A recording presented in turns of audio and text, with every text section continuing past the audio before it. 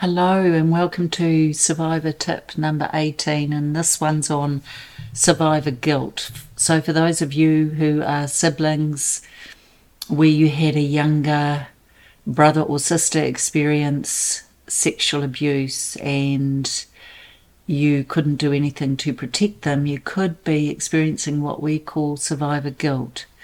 So I just want to give you a couple of tips around that. First of all, one, you are not responsible for how the adult or parent chose to behave towards you and or your sibling. Two, you were a child, they were an adult. You were little, they were big. You had no power, they had all the power.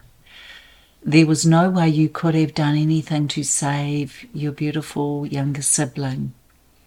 And I'm just wanting you to know this because I know for some of you this emerges and it can feel really overwhelming. So please let go of the guilt.